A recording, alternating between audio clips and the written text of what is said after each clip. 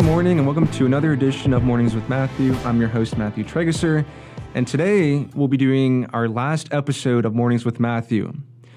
For our listeners out there, we've actually decided that this series will be a mini-series and we'll be pursuing a similar project in the upcoming months, but I wanted to let our listeners know out there that this will be actually our last episode. So I'd like to extend a thank you to all the listeners out there and hope you enjoyed the episodes that we've produced for you on a weekly basis.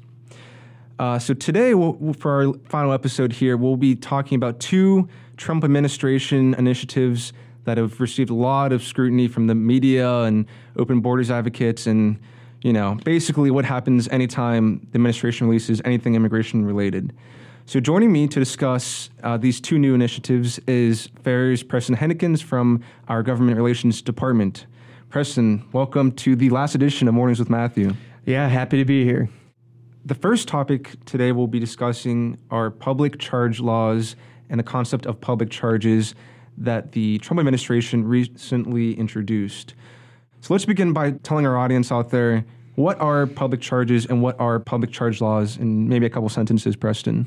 Right. So within the context of immigration, public charge just means that an immigrant who is likely to need certain social services, whether it be Medicaid, Medicare, food stamps, housing assistance, things of that nature, under public charge rules, we would attempt to not give them immigration status, and that's something that has existed since the 1600s with some of the first colonies in the country.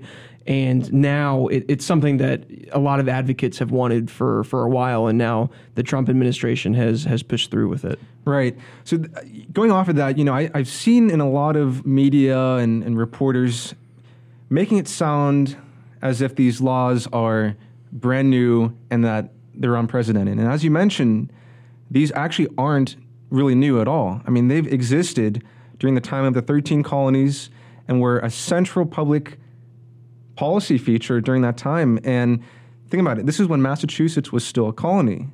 And these laws prohibited importing colonists who basically could not take care of themselves. And so even back then that existed, in the late, 1600s, but then it became a comprehensive federal immigration law in 1882, which the Immigration Act of 1882 barred the admission of, quote, any person unable to take care of him or herself without becoming a public charge. So again, I see a lot of reporting out there that is making it seem like it's a totally new practice. Right, and these didn't come from anywhere. Already, immigrants cannot, and particularly people who haven't become citizens, cannot access Medicare and Medicaid, but their U.S.-born children can, obviously. Mm-hmm. So this isn't something that just, came out of thin air from the Trump administration.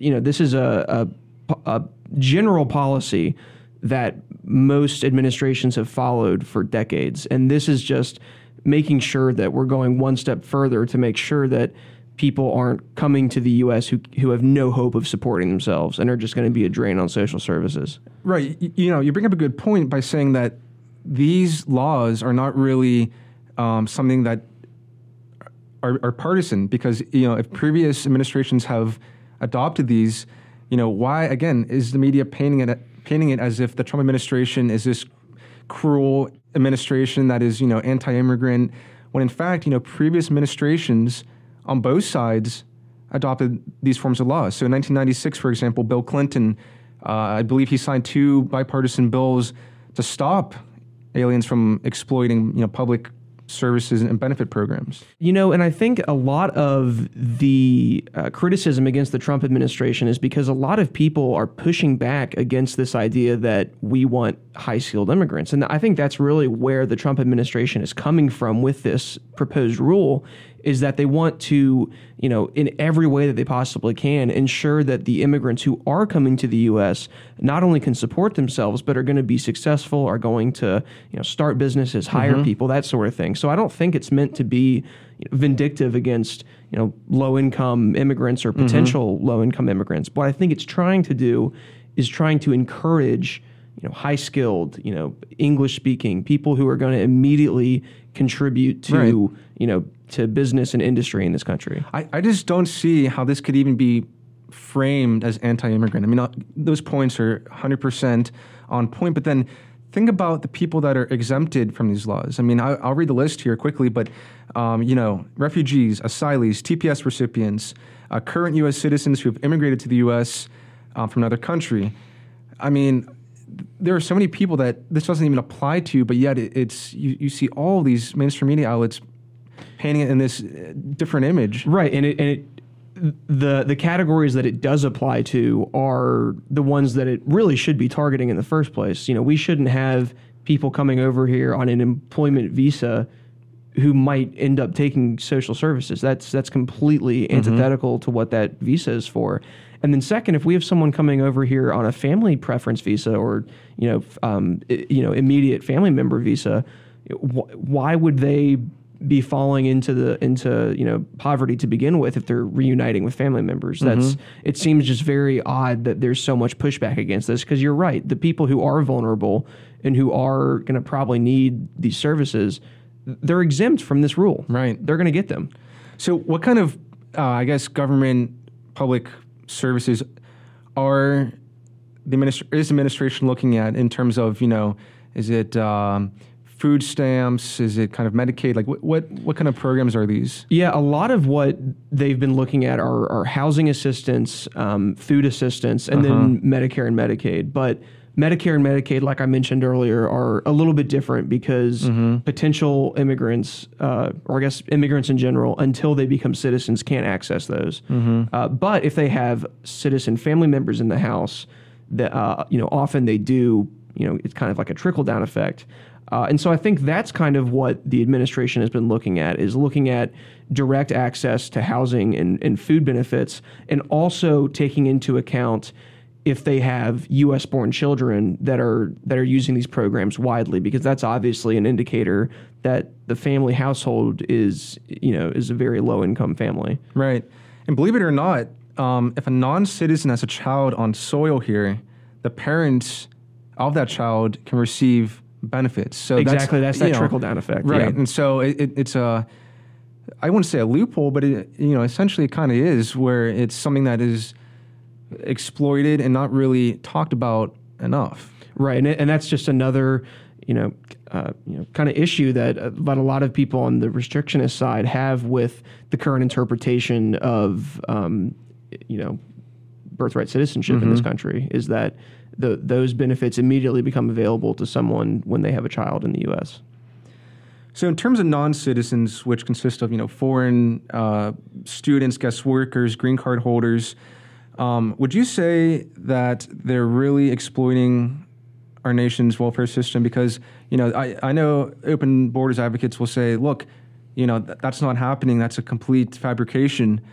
But what I have here, according to the Center for Immigration Studies, in a study they did, they found out that nearly two-thirds, 63% of all immigrant-led households currently use at least one welfare program, in comparison to only 35% of native households. So it's interesting. I mean, that's a clear, distinct fact. And again, there's this narrative that it's the reverse, that non-citizens are not actually abusing the country's welfare system, when in fact, nope, we just have a study here that shows the complete opposite. Right, and that study done by Stephen Camarata is very important, because it uses it includes the children who were born in the U.S. of illegal aliens, which a lot of those other studies kind of neglect, because they say, oh, well, these are citizens, which they are. No one's denying that, but they are living in a household that's headed by an illegal alien. And so what Camarata's study does is show that when you include the benefits being given to the U.S.-born children who are citizens, it's also benefiting their illegal alien parents, and that has to be included in any discussion of whether or not aliens are using welfare in this country, because it's a large amount of them, like you said. So ultimately, with these public charge laws now about to be going into effect, what does this mean for Americans? Are there advantages of this? Are there disadvantages? I mean, what is the main takeaway? I think the biggest takeaway, which is what the Trump administration is trying to do, is that it's moving our legal immigration system to one that encourages people to come here that have skills and that can immediately contribute to the American economy instead of take from it. And that's very important, and that's something that the Trump administration has tried to do, and it's an idea that's they have tried to advance in the past, getting our immigration system to one that is merit-based, that encourages high-skilled immigrants, as opposed to one that what we have right now, where it just prioritizes family connections. Right.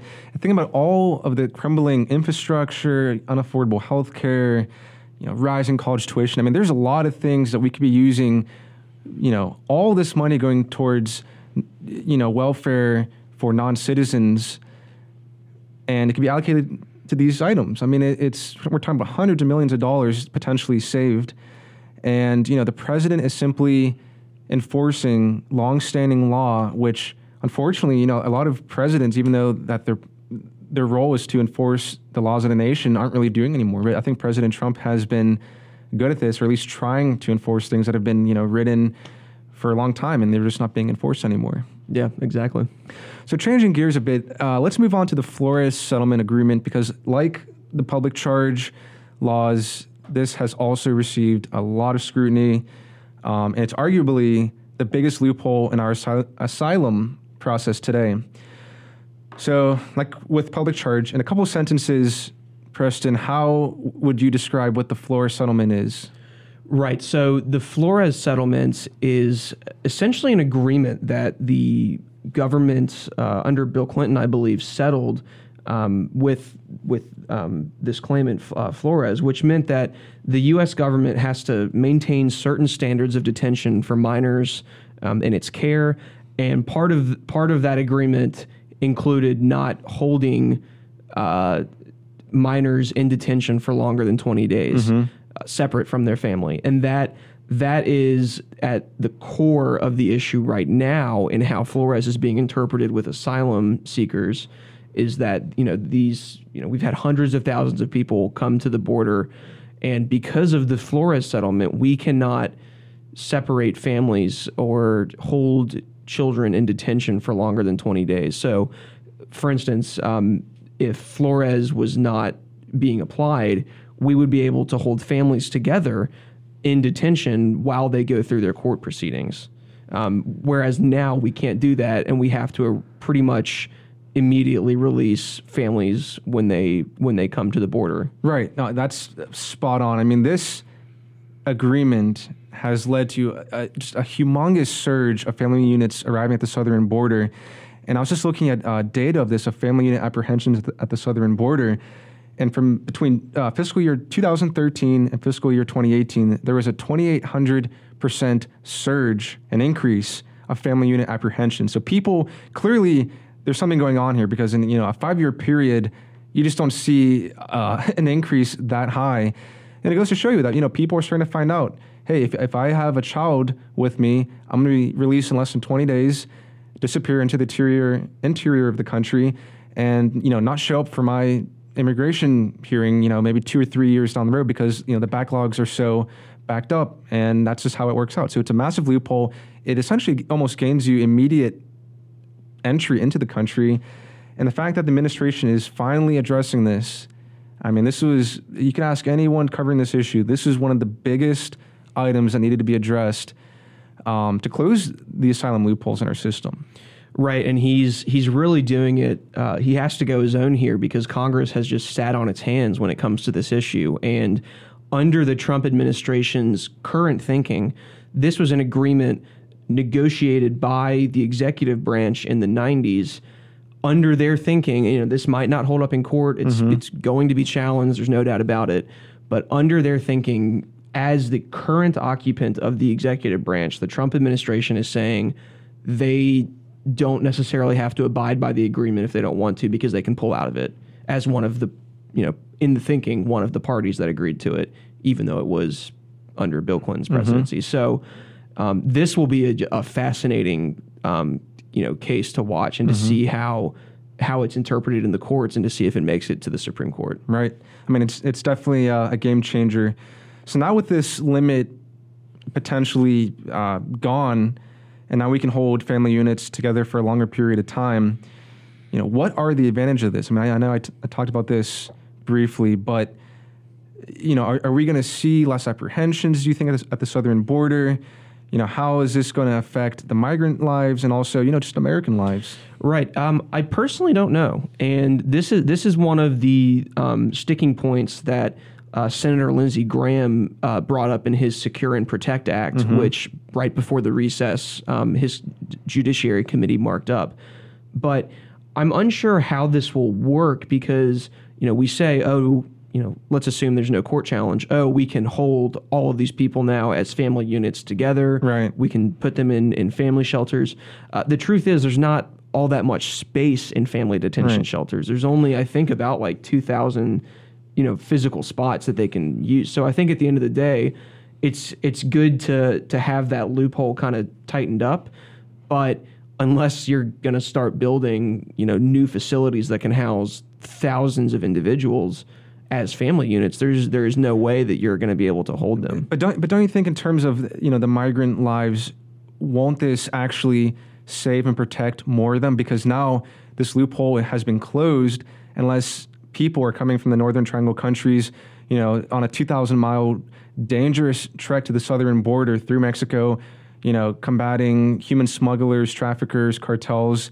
And so don't you think, though, that by closing this, that it's actually going to save and protect migrant lives more? Right, no, absolutely. And especially the lives of children. And that's one of the points that the Trump administration was highlighting when they rolled this out, was that this will prevent children from being used as, a free meal ticket, essentially. And that's been one of the big issues, is that when smugglers realized all you needed was a child to get into the United States using the asylum process, people were literally grabbing children just off the street. I mean, in McAleenan's press conference, he discussed how they've started 2 pilot programs for DNA testing. And in some cases, they were finding that, 10% of the children that were coming across in one of those pilot areas were not related in any way to the people bringing them over, which is just, that should shock people coming in. And it's not just in that one area either. That's more than likely representative of the entire border. Right. Now, in addition to migrant lives, don't you think that this is also saving and protecting American lives? Because if you think about it, this whole concept of catch and release, where asylum seekers are basically, especially family units, are released within the 20 days and then they disappear into the interior of the country. But some of these migrants have previous criminal convictions, almost unverifiable backgrounds. I mean, if someone shows up with absolutely no documents, it's hard to verify where they came from, who they are, what their past is. And so, that's what's been happening with, a lot of the lives that we've lost to illegal aliens, throughout the years have been through catch and release policies, through this loophole.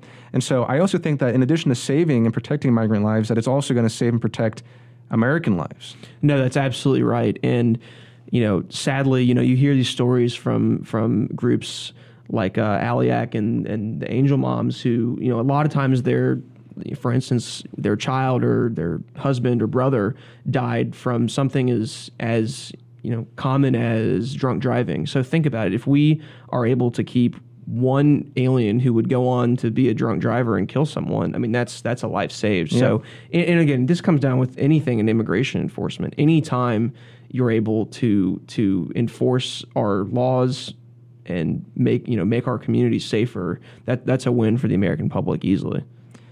So would you say that this agreement is partisan or not? If you think about it, in 2015, when the court ruled that that the agreement applied to not only UACs but also just children with families in general, that was under Obama. That was under Jay Johnson, who presided over this. And then if you think about the original Flores agreement, that was under Bill Clinton's administration in 1997. So is this really a partisan type of agreement, do you think? Or is it just kind of, something that officials created to, help both migrants, but also to help, U.S. citizens? I can't really speak to whether it's partisan or not. I don't think that, for instance, I don't think that Bill Clinton, the administration of Bill Clinton negotiated the settlement thinking, oh, this is to strike against the Republicans.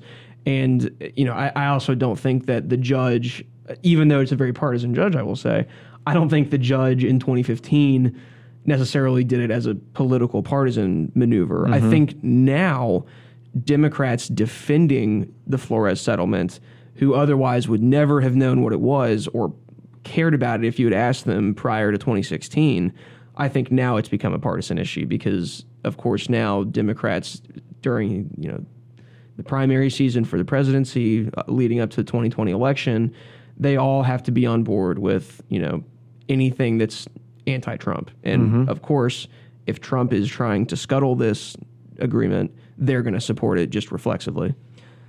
So what are the chances of this actually being implemented and executed? I mean, as with any Trump administration immigration initiative, you'll have activist judicial courts stymieing these regulations and initiatives. And, if you look at the travel ban or the migrant protection protocols, same thing, they were met with resistance. So do you think, what are the chances of this actually being executed? I don't think that we'll see any concrete results from this anytime soon. I think that it will make its way through the courts, and we'll just have to see at that point what happens.